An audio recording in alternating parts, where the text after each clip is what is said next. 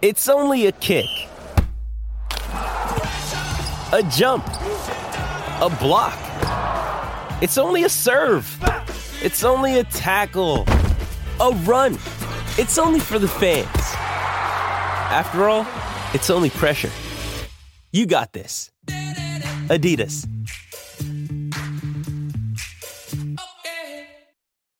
Are you enjoying the Single Tracks podcast? Well, we could use your support. The small but dedicated Single Tracks team works hard to share the mountain bike information that inspires epic adventures. Through this podcast, our worldwide database of trail maps and photos, and daily news and reviews on the website.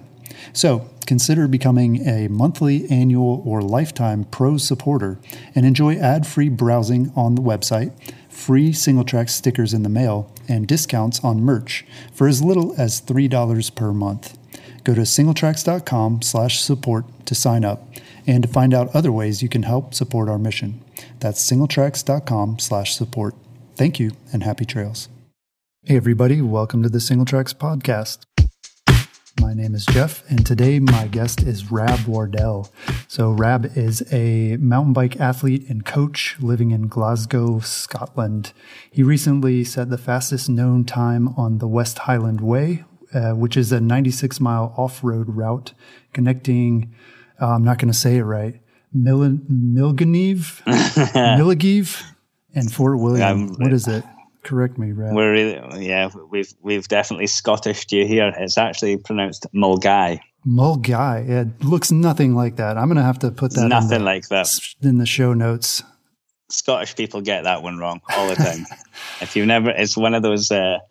It's one that'll always catch you out. Nobody can figure out how to say that from reading that. So right Mulgai. Okay, good. I don't feel as bad. Well, thanks for joining us. It's a pleasure. Thank you very much. So tell us a bit about your background. How'd you get into cycling? I've ridden a bike since I was a child, but I wouldn't classify myself as a cyclist until I was a teenager, probably. So I got into cycling through mountain biking.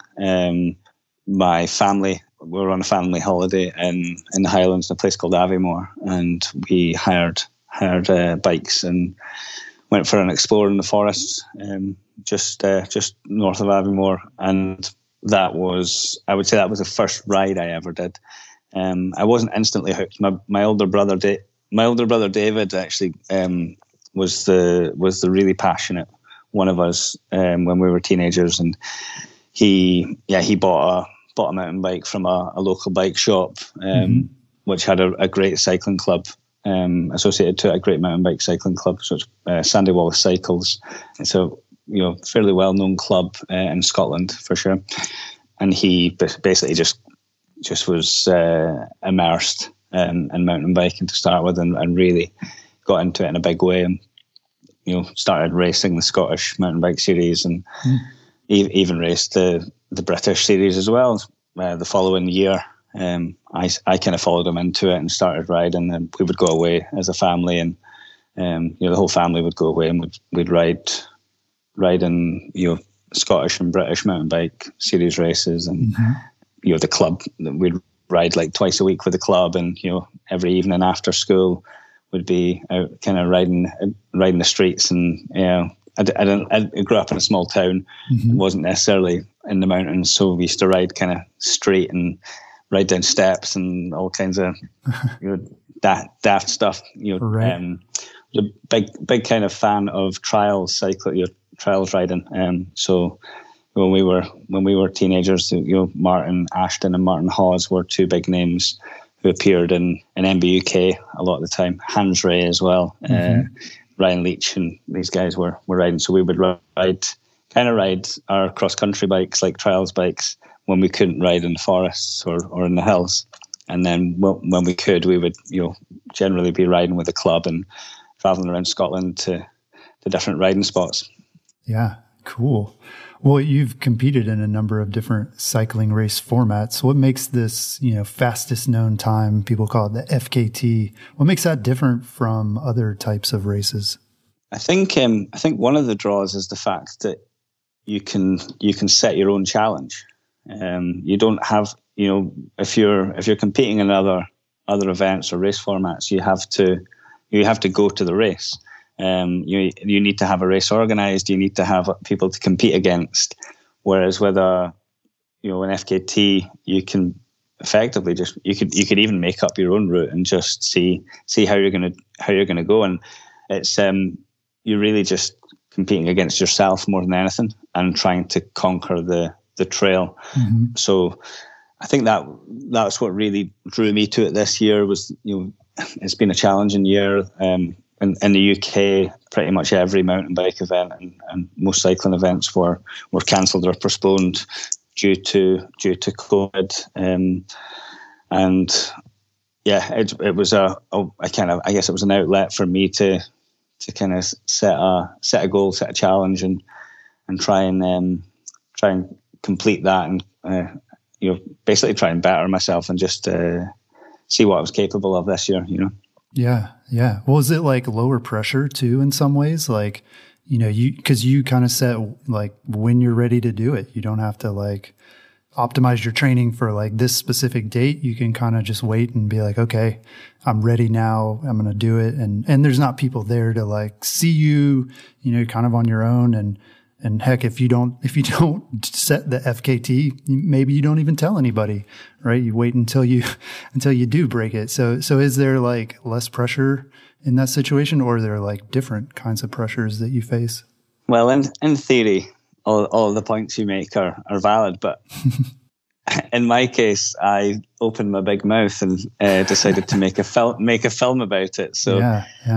It was working with Wahoo and Santa Cruz Bikes and a few other partners, and we decided to document the attempt and the ride, which added so much pressure, so much unnecessary pressure, but it was fantastic to be making a document on the ride and the film, and it was the film was really more about mountain biking the West Highland Way rather than me going for an FKT. But I think in theory, yes, being able to just set a route and have an attempt when you feel good and have your when the conditions are good. Yeah, weather. I think that's really as a draw for doing an FKT or just setting your own time on a particular trail. But in this instance, we did have to set a date. We did have to, I had to target my training towards it, and a lot of the pressure that you would associate with a typical race was there for sure. It felt really high pressure going into it. Actually, I was really, really stressed out, but thankfully was able to do the job. Yeah. Well, I guess too, a big difference is that you don't see the people that you're racing against, right? I mean, I guess you have the clock. And so is that kind of what you're paying attention to the whole time, is like, the time that you need to hit along the way. And that's kind of where you're competing against the clock versus against, other people in the field. Yeah. So, I mean, you don't have to react to other riders or other racers. And I guess it's not really about winning and losing in that kind of way. But I was aware of what schedule I needed to stick to, if you like, and my schedule changed with only a few weeks before I planned to go for my attempt when the record was broken. Right. It was broken about 6 weeks before a record that had stood for 4.5 years was broken just before I decided to make, or I was planning to make my attempt. So it was a guy called Gary McDonald, who's from Fort William. He's a really great all-round cyclist. Did you have any idea that he was going to attempt it? Yeah, I had heard that he was planning it. I didn't know that he was going to do it at that time. But I think you've seen that, or it has been seen that in the kind of FKT attempts and records have just been, there's been so many this year because of the events being cancelled due to coronavirus and COVID, and so it kind of blessed a lot of people with a bit of time to be able to actually target something different. I think a lot of riders normally wouldn't do something like this because it maybe conflicts with their race season or what they had planned what they would normally be doing. So when you've got we'd come out of, we had quite tight restrictions, with our lockdown earlier in the year, and then around about, I think it must have been around about June that the restrictions started to ease, and you had a lot of fit people and who are motivated to try and do something. And I think that's why, what really kind of, I guess, motivated Gary to set his time is the same motivation that I had. Really, I was feeling fit, and I was feeling fitter than I had been for a number of years, and this opportunity was there. So it was I think that's why he went for it then. Yeah. Well, why did you set your sights on the West Highland Way in particular for your FKT attempt? What is it about that route that's special to you, or why do you enjoy it? Yeah, that's a good question.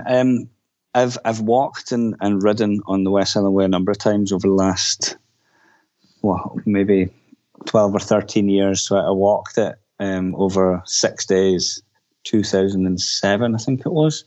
And when I was walking, I just couldn't believe what a great journey it was. To go from the big city to the outdoor capital of the UK, and Fort William and Loch Arbour, to kind of travel into the Highlands, and the mountains just get big. We've only got little mountains, but they get bigger and bigger as you make your way north. And I just thought this would be a fantastic bike ride. And a few years later, I came back to mountain bike it, and I didn't know anyone who had ridden the whole way when I did that, and that was in 2000 and I think it was 2011 that I did that. And yeah, I just rode it to see if I could, and I did it once more after that, and it's just a fantastic route. It's iconic. It's really well known, really well known by walkers and cyclists, not just in Scotland and the UK, but from the world over. And it's one of those challenges I think I really like as a mountain biker, when somebody finds out that you've mountain biked from Mulgai to Fort William on the West Highland Way, that most walkers are in disbelief. Or when you meet people on the route, they're you have a bit of chat and they say, so where are you off to? And you go, I'm going to Fort William. And they're like, oh, where did you start? And you go, started in Mulgai. And they just they can't get their head around it. So it's people seem to like that. And yeah, I think that's what draws me to it. Is a fantastic adventure. Yeah. Well, that's crazy to think too, that it took you almost a week to walk it, and then to be able to bike it all in one go. That's pretty exciting and impressive. So how long did you prepare for this attempt, and what did your preparation look like? I guess there's two answers to this question a little bit, because I ride all the time. I've been riding, even when I'm not training for something, I ride my bike. So I think I've got a reasonable level of fitness kind of year round, and I have done for most of my adult life. But my real preparation, I would say, I think when we had our lockdown in the UK, which I think would have been around about March, I'd been training quite well through the winter. I'd been racing on the velodrome, and I'd been riding fairly consistently, and I just got a kind of pain cave set up in our new house. I'd been starting to get a bit fitter, and then we had lockdown. And my girlfriend and I, my girlfriend's name's Katie Archibald. She's a professional track cyclist. So she was training in towards Tokyo Olympics, which was yet to be postponed. But she's a full-time professional athlete. So she and I I just tagged along with her, and we started training a lot more when we were kind of blessed with this time. So March into June, I was getting really fit, and then as I pitched the idea to set a record attempt on the West Highland Way, and got secured the support from Wahoo and Santa Cruz, and that really I guess it kind of leveled up my preparation and my training at that point. So that would have been maybe June into September. So how long it take me to prepare? I guess when Your whole preparing life, all in. Sounds like. Yeah, preparing all in was 3 months. But yeah, it's kind of, I guess like you say, I've kind of been doing this kind of stuff all for a long time, 20 years. There we are. We can either, there's two answers. There's either 20 years or 3 months. Pick whichever one you like. Right.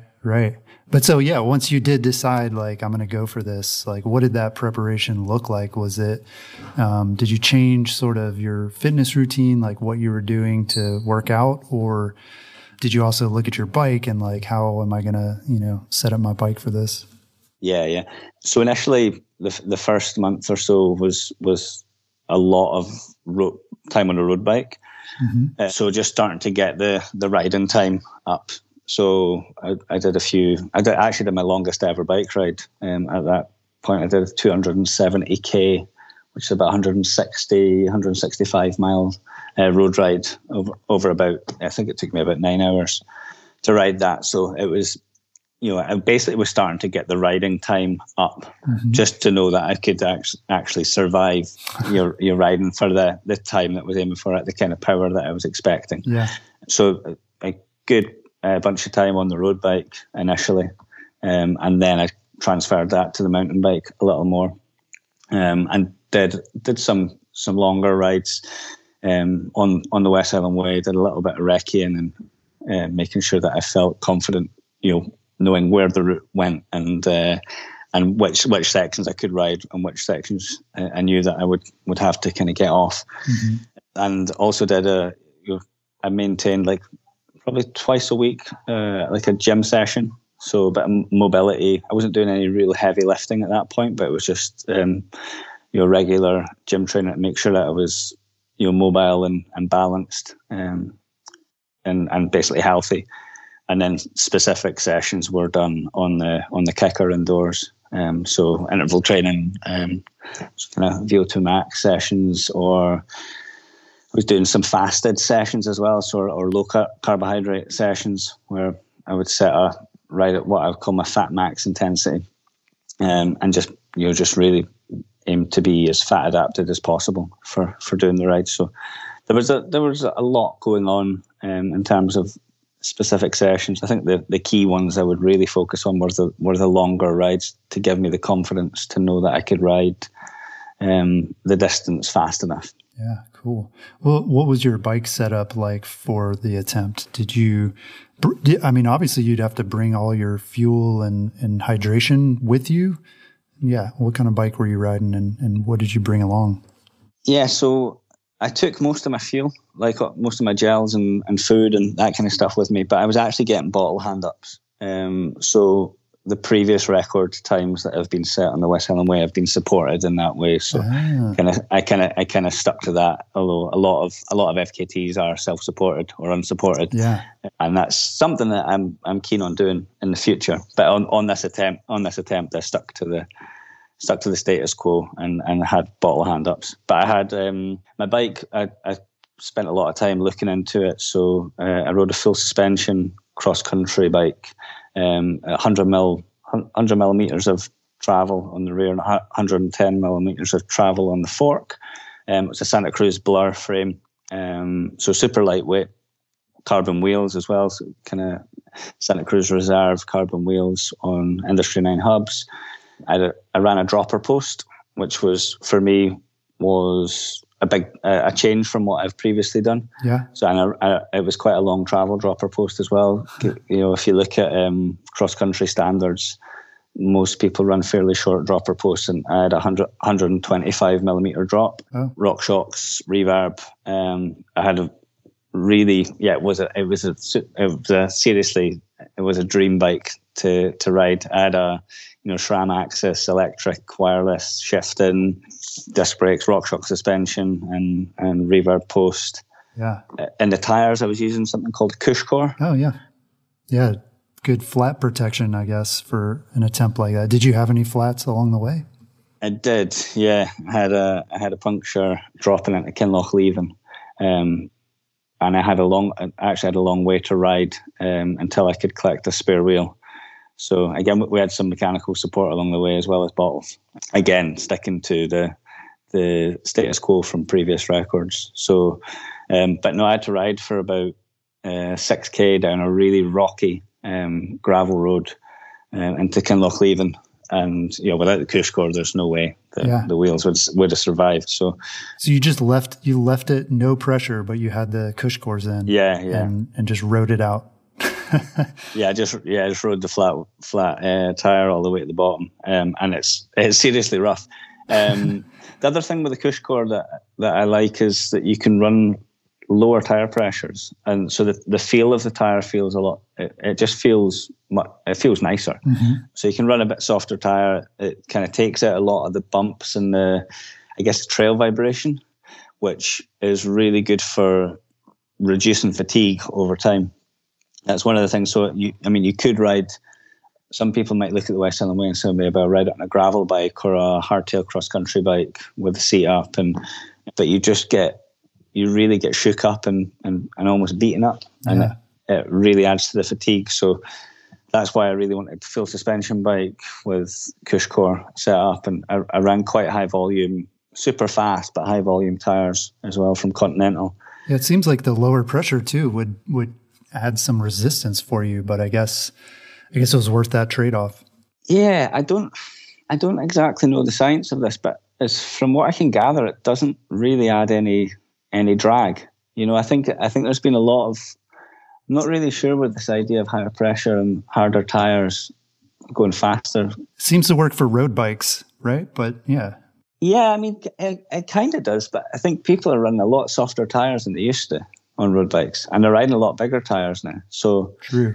If you especially if you look at something like Roubaix, with the pros like Paris-Roubaix, they run like super soft tires, real big fat tires, and at crazy low pressures, and they still roll pretty well. I think if you have really good tarmac, like really good pavement and super smooth surfaces, riding a hard tire can work okay. Like on the velodrome as well, like you would ride hard tires, but I don't think it if we're talking from the difference of 30 psi to 18 psi, I think a lot of the time it's because the roughness of the trail. I think it's a lot of the time it's actually slower to go too hard, and I think that can even translate to the road as well. If you've got any rough sections of tarmac, you're running. If I think about what we used to race on when in like early 2000s, you would have you'd almost wanted your road tires to be as narrow as possible and as hard as possible. Mm-hmm. And it seems to be going completely the opposite way. So people are racing on 28 mil tires at 90 psi. Right. Bouncing around, I guess, on higher pressures, and you're losing traction that way. So you're gonna lose it either way, I guess, and you might as well be comfortable. For sure, yeah. And like I say, I don't know the science. I don't have a good enough reason for it. But the main reason was, for me, it felt faster, and it felt better. I liked it. Yeah, well, it worked. So to me, that you're right. That's got to be right. Yeah, always learning. Yeah. So, what was the most challenging part for you during the ride? The most challenging part, without a doubt, was after the puncture, riding out of Kinlochleven. There had been some other challenging parts beforehand, so the weather conditions weren't ideal, and I had a really long section of headwind, about 2 hours, where I was riding into a headwind, which had a big effect on the time, So like I say, I was riding to a schedule. I was ahead of the schedule, which was reassuring, but I knew that I wasn't taking taking the time that I was hoping to be able to do. And my big goal beforehand was to just, I kind of just wanted to do this once and do it really, really well, and set a time that I thought was like a real representation of how fast can I do this. So it was kind of, I guess it was getting into my head a little bit, the fact that this headwind was having an impact on my time. And then to puncture, obviously took a lot of time off again. So I was in a bit of a negative headspace riding out of Kinlochleven. Was also very, very anxious about puncturing again. It's called the Military Road from Kinlochleven to Fort William, and it is big, sharp rocks. It's a double track or like a Jeep track, a 4x4 track, but it's, you know, the rocks are pretty big. So and you can hit some fairly high speeds on it as well. So puncturing on that is quite, you know, it's a serious possibility that would happen. Mm-hmm. Yeah. I was anxious about puncturing again, and also dealing with the disappointment of having these mishaps and, you know, having a puncture and a headwind. I felt kind of, you know, I was in a bit of a negative mindset, and that translated to me, you know, it was just harder. So it was a big challenge. Thankfully, my support crew, that I saw them, you know, just before going at the final stretch to Fort William, I saw them for some fresh water, and I got a bit of a rallying speech from my friend James McCallum. He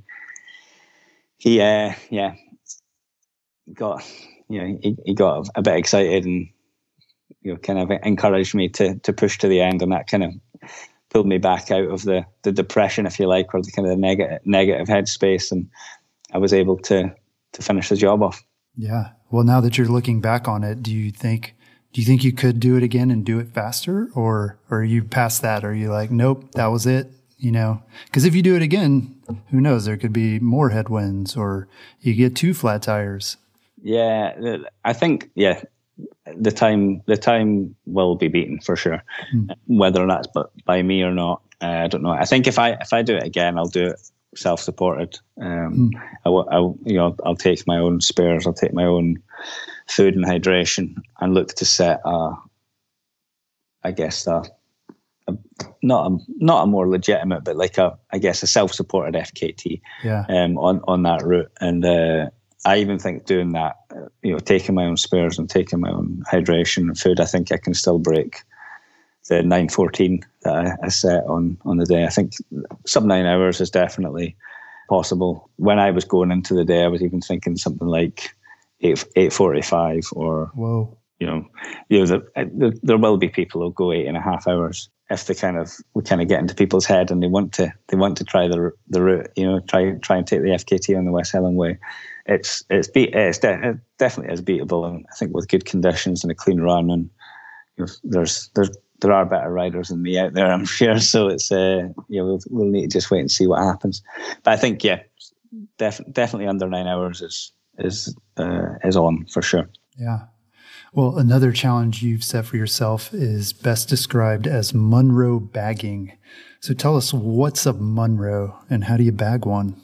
So a Munro it's a mountain, a Scottish mountain that's 3,000 feet high. So the summit is over 3,000 feet or higher. So 914 meters. And yeah, so every hill of that height is called a Munro, and there's a list of Munros. And a lot of people do, you know, Munro bagging in Scotland, and we'll walk and try and tackle them all. I'm not sure exactly how many there are. Hold on. Originally, there were 283 Munros, and so the list has grown and shrunk over the years. So it says. So you might have noticed that I'm reading this. No, it's the current total is 282 Munros. Okay. So yeah, some people will, you know, try and collect them if you like. So that's what Munro bagging is. It's basically going to the next Munro, summiting it, and you know, I guess completing the list. It's like having your sticker book of Munros.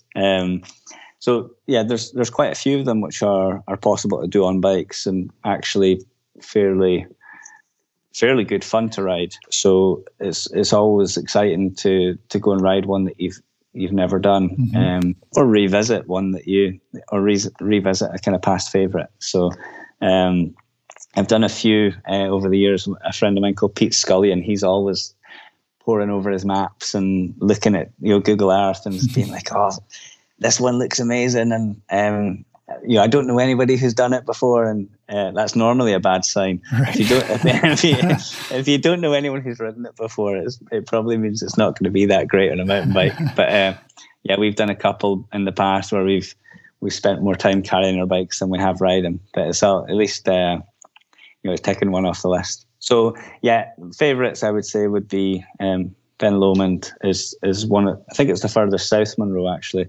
It's on the banks of Loch Lomond, and it's just a fantastic bike ride. And also Ben Lawers and Ben Glass. You can ride two Munros in the same loop, and it's actually not too long a ride for us to do. So, and my friend Stu Thompson, who is actually I'm going to get this wrong. He was or was he a production editor or director? No, I never know. I don't know the right titles. But he was working on the film. He and I rode Ben Lawers and Ben Glass a couple of years ago in an evening in Scotland, and I think we were only riding for 2 hours, and we summited 2 mountains. So, oh wow! You can get out, and I think it actually took us longer to drive there and drive home than it did to actually ride the route. So, no, it's really good fun. It feels like how mountain biking used to feel when I was a kid and you were going on an adventure. You've never ridden this place before. You're kind of venturing into the unknown, and it's just exciting. And it also, I think the other thing that's exciting about it is you don't actually know how much of it you're going to be able to ride. How much is going to be too difficult to ride, or if it's possible. And it's always exciting when you get one that you can ride almost the whole way. It's a lot of fun. Yeah. It sounds like a good like physical challenge and technical challenge, and then also just navigational challenge. I mean, a lot of these, just kind of picking them off the map. Aside from the Munros and the West Highland Way, obviously, do you have other favorite trails or places that you've ridden? There's so many. I love riding new places, but one place I always go back to is again a really accessible trail near Stirling, and it's there's a forest called Cambus Barron, and then there's another section called North Third, which is a series of cliff tops above a reservoir, and there's 3 crags, 3 cliff tops or 3 crags that you ride along the tops of. Again, it's originally a walking trail. I should add that in Scotland, with our land access, we have what's called the right to roam, which means that you can walk, ride a bike, or ride a horse anywhere, effectively. So we don't have any. There's no such thing as trespassing. So we can basically go anywhere and ride anywhere as long as you're responsible. And the hierarchy really is that if you're on a bike and you approach a horse rider or a walker, you must yield and kind of slow down and give way, and that's fine with me. I'm quite happy saying hello and seeing how people are. I think I'm going on another tangent here, but years ago when I was doing my mountain bike leadership award, Jules Fincham said, your job as a mountain biker is whenever you come across a walker or a horse rider or somebody else in the outdoors, the best job you can make is just make their day a little bit better. So after you see them, I think there can often be a bad relationship sometimes. Somebody has a bad experience with a mountain biker who's ridden too fast or not been polite. It's so easy to just say hello and ask how somebody is and just take a moment and hopefully improve their day a little bit. So I always think about that when I'm out riding, try and just represent mountain bikers and cyclists in a good way. Yeah, and it's such a small thing, and a lot of us, I think, probably have been told that, and maybe we believe it or maybe we don't, but there have been plenty of examples here in the U.S. With one of the recent things was at the Kingdom Trails, well-known trail location, and apparently some of the landowners had just a handful, maybe 1 or 2 bad interactions with mountain bikers where the bikers were not courteous. And after that, based on that limited interaction, they shut the whole thing down and said, no bikers. And so, you never know kind of what your interaction can lead to. Yeah, for sure. I think it's something you need to be mindful of because, like I say, in Scotland, we're really lucky to be able to ride almost anywhere, but it can become an issue if you take it for granted, or you take it too far. You think you can just do anything and not be challenged. Things will change, or there's always the potential for things to change. So, as long as we act responsibly and I guess just try and do what's fair and be courteous. Fingers crossed, we'll be able to continue with the awesome land access that we have. Yeah. Well, now I'm curious. I mean, were you able to do that during the FKT attempt? Were you mindful of that, or because you hear of a lot of people, what do they call them? Strava holes. Yeah. Like we get into that mode where we're like, okay, I'm doing my thing and I'm trying to break my time. I don't have time to be courteous, or like that guy's in my way, I got to go around him. Like, did you run into that? Was that in your mind during the attempt? No, I tried to say hi to as many people as I could, and if it was a natural moment where we were passing at the same time, I would say hello, please, thank you. There was one point where I was going over a fence, or what we call like a stile. I don't know if you would call it that, but like a step over a fence, and there was a lady in front of me that was, it was quite an awkward, tricky one to walk over on quite a steep hill, and she was going before me, and let her go before me. And you didn't yell out, "I'm in a race here, I'm trying to set the fastest." No, it's like I have a bit of a joke, even in races, if you're passing another rider who's in another race or another category, I mean, you give them a shout and you say rider, but I think a please and a thank you always goes a long way, especially if they pull off the side of the trail to let you pass. It's please and a thank you is definitely the way to go. And we always laugh about the bad example of the guy, race leader coming through, or just taking themselves a little bit too seriously. It's some people can get a little bit too aggressive or tied up in the whole racing. So no, it was I took a moment and said hello, and tried not to put any pressure on anyone, and it's I'm not saying I was perfect, but I certainly was mindful and did what I could to say hello and please and thank you to as many people as I guess I interacted with on the trail. Mm-hmm. Yeah. I didn't go out of my way. Like I didn't shout like 30 meters over to somebody who was sat having a picnic. Yeah. After you. Yeah. So yeah. I did try my best. Yeah. For sure. Well, in addition to riding and competing, you're also a cycling coach. Tell us how you got into that. I thought about being a cycling coach from a very young age. When I started cycling, I was lucky to actually be a part of the Scottish national programme, Scottish National Mountain Bike Development Team, or whatever it was called at the time, and be on the receiving end of coaching from quite a young age. And when I finished school, I actually started a coaching qualification in college, which I did drop out of, but I dropped out of it to focus on my racing. And once I rode for the Scottish national team for 2 seasons after coming out of school, and rode the Mountain Bike World Cup series as an elite, and straight in with the big boys, so to speak, and rode an event, a pretty big event for us called the Commonwealth Games. So it's basically it's nations like Australia, Canada, South Africa, New Zealand, England, Scotland, Wales, and a whole lot more are in the Commonwealth Games. And I competed in the Commonwealth Games in Melbourne in 2006.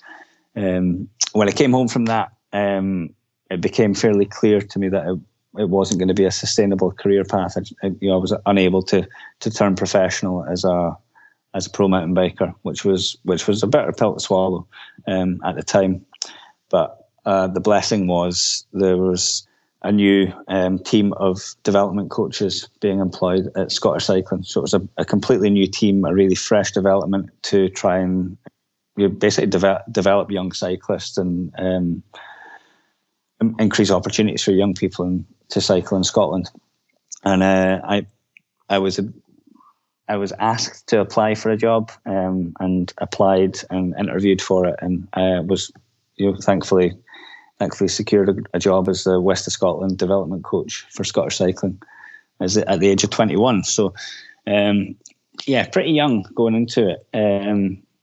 But I think if I hadn't gotten that job, I would have. I don't know where I ended up actually, because I'd stopped riding my bike. I was quite disappointed about the fact that I wasn't able to become a professional, and wasn't it wasn't a sustainable way to live. So I was I'd stopped racing.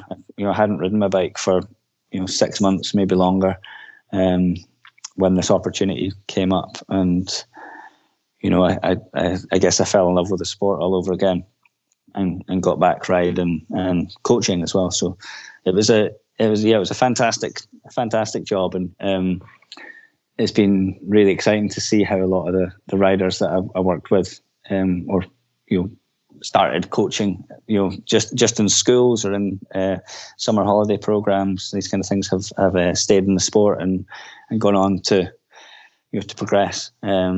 It's been quite cool to see that. And my coaching career has been it's the main way that I've sustained my hobby and my racing. So I have gone back to race World Cups. I went back to competing to ride World Cups in 2012 till 2014. And like I say, I do still race a lot. It's the racing's not the tricky bit. It's generally been the training has always been the harder bit for me to fit that in and do that well. But it's so I balance coaching. I actually have my own coaching company now, called Wardell Cycle Coaching. It's a little plug. Put a little plug in there, and it's a really nice balance that I have at the moment to be able to coach and also ride and potentially go back racing next year hopefully once the races are back on. Yeah. Well, one of the focuses of your coaching seems to be building confidence for riders of all skill levels. So are there any shortcuts to gaining confidence that you've found, or is it something that people have to sort of gain slowly over time? I think I wouldn't say there were shortcuts, but I think one thing that I like to think is that I've basically made every mistake in the book over 20 years. It's all of the common mistakes I think I've been guilty of, and people are generally really guilty of these kind of common mistakes if they're eager to improve or they're ambitious. It's really easy to just almost try too hard a lot of the time, or miss some of these little the kind of the fundamental things that you can do well to improve. So one thing that I hope is that if a rider or an athlete comes to work with me, I can help them learn from my mistakes, and they can learn them a lot faster. I would say that if you work with a coach, you can make progress a lot more quickly than if you try and figure it out for yourself. But I wouldn't say there's particularly a shortcut to gaining confidence. One thing that I generally find is just it's a tricky one to kind of put over, but a lot of the time, in terms of technical riding, a lot of the time slow is fast. Actually learning how to do things smoothly is probably the better way to do it. So not riding in a frantic manner, always aspiring to be composed when you're riding. So I often say that the one thing that really links a lot of top performers is composure.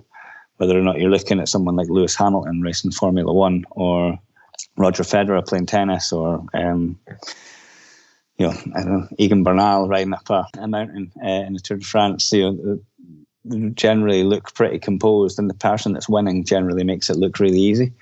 And I think it's trying to put yourself in that place of how does it feel for that person, and how does it feel for you when you're riding? Does it feel frantic? Does it feel crazy?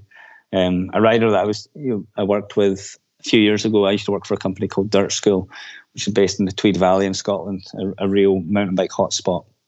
And one of the key parts of the business is working with Borders College, and they have a college course for mountain biking. It's called Borders Academy of Sport and Excellence, which is based in the Tweed Valley. And Reece Wilson was a student on that course.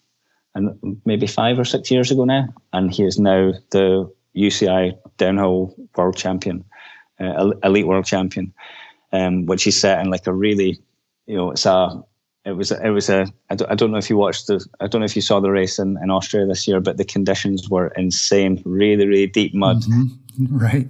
Yeah. And most riders just crashed and couldn't hold together a race run. And Rees, stuck down a perfect run from top to bottom. Yeah. And something, it was almost like did the impossible. And again, if you speak to him, he was saying that he had a fairly calm race run. From the outside, it looked crazy, but inside his helmet, it felt like composed, and he knew exactly what he was doing. So yeah, I think it's really easy to do, especially if you're thinking about downhill mountain biking or enduro mountain biking. A lot of people think that they just have to go, try not to be scared and go as fast as possible, and it's almost the opposite of what you should do.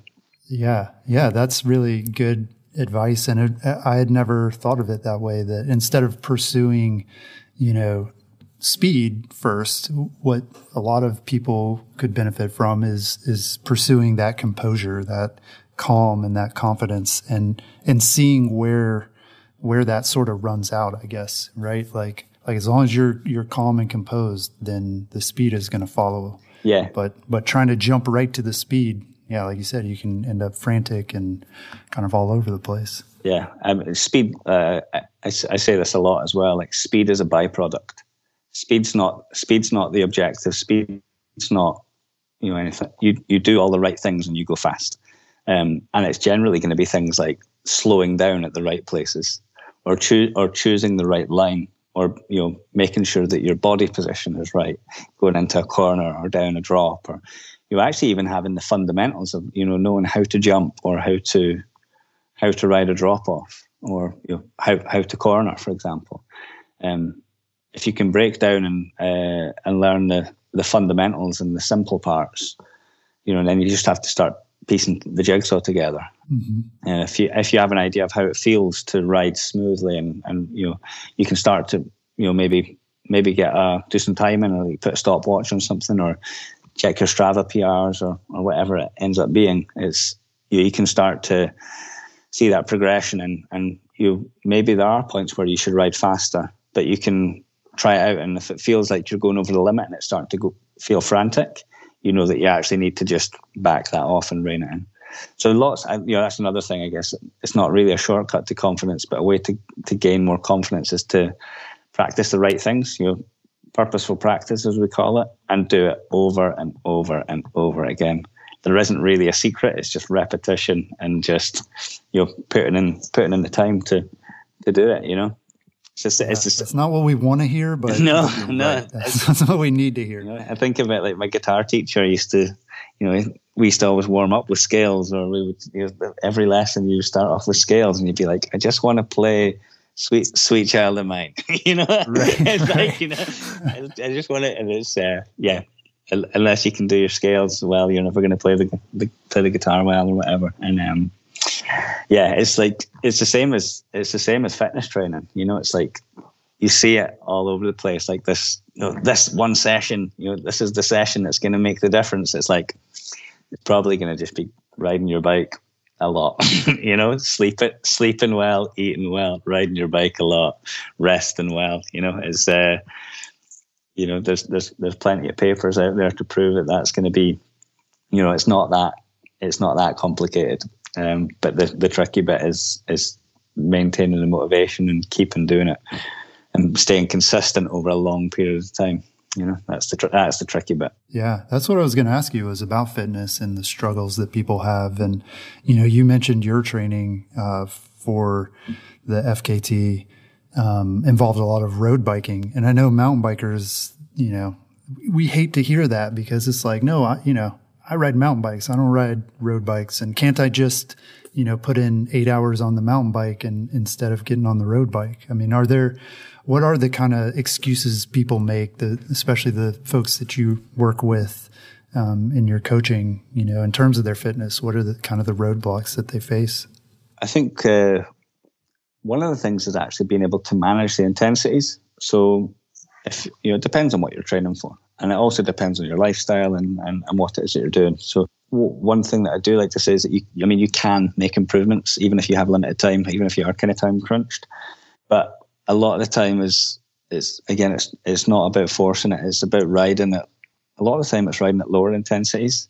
That's really tricky to do when you mountain bike, because when you go mountain biking, the power file is going to be, it's like a saw blade, it's up and down, up and down, up and down. So it's like a lot of European mountain bike racers will do a lot of the road riding on their mountain bike, or they'll do gravel road riding or dirt road stuff. And I guess it's just making sure that you don't have to ride a road bike. I'm not going to say to anyone you have to ride a road bike, but it's like choose your routes. You put a bit of planning and thought into the route that you're going to ride. And if your goal is to do a 2-hour or a 1-hour steady endurance ride, kind of keeping your heart rate below 75% and really doing some good quality aerobic endurance conditioning, pick a route that's going to let you do that.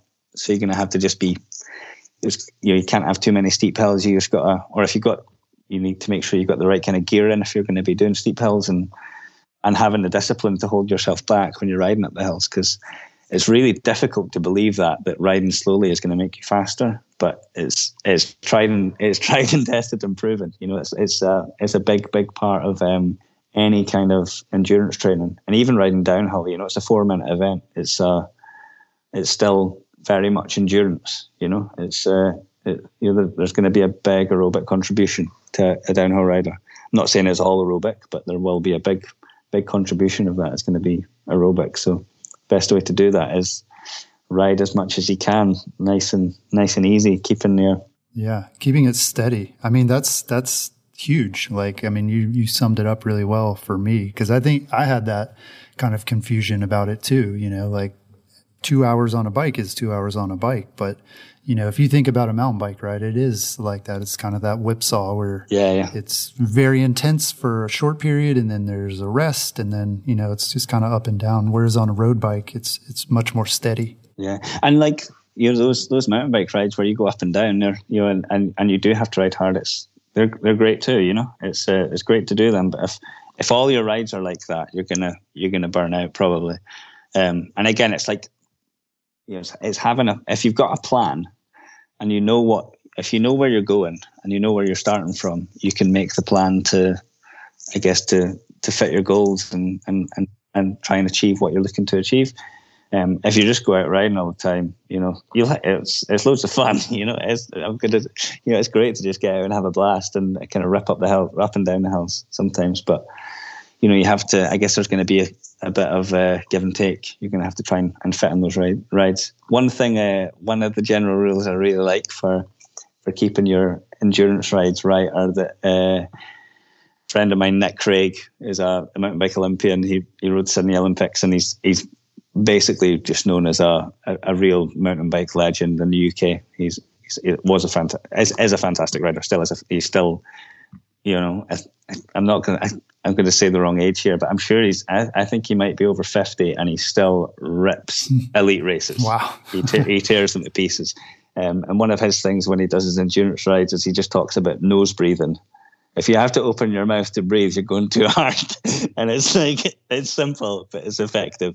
It's a good one to go. So if you're doing your endurance rides, see how, try and see when do you have to open your mouth to start to pant, or can you do the whole thing breathing out your nose?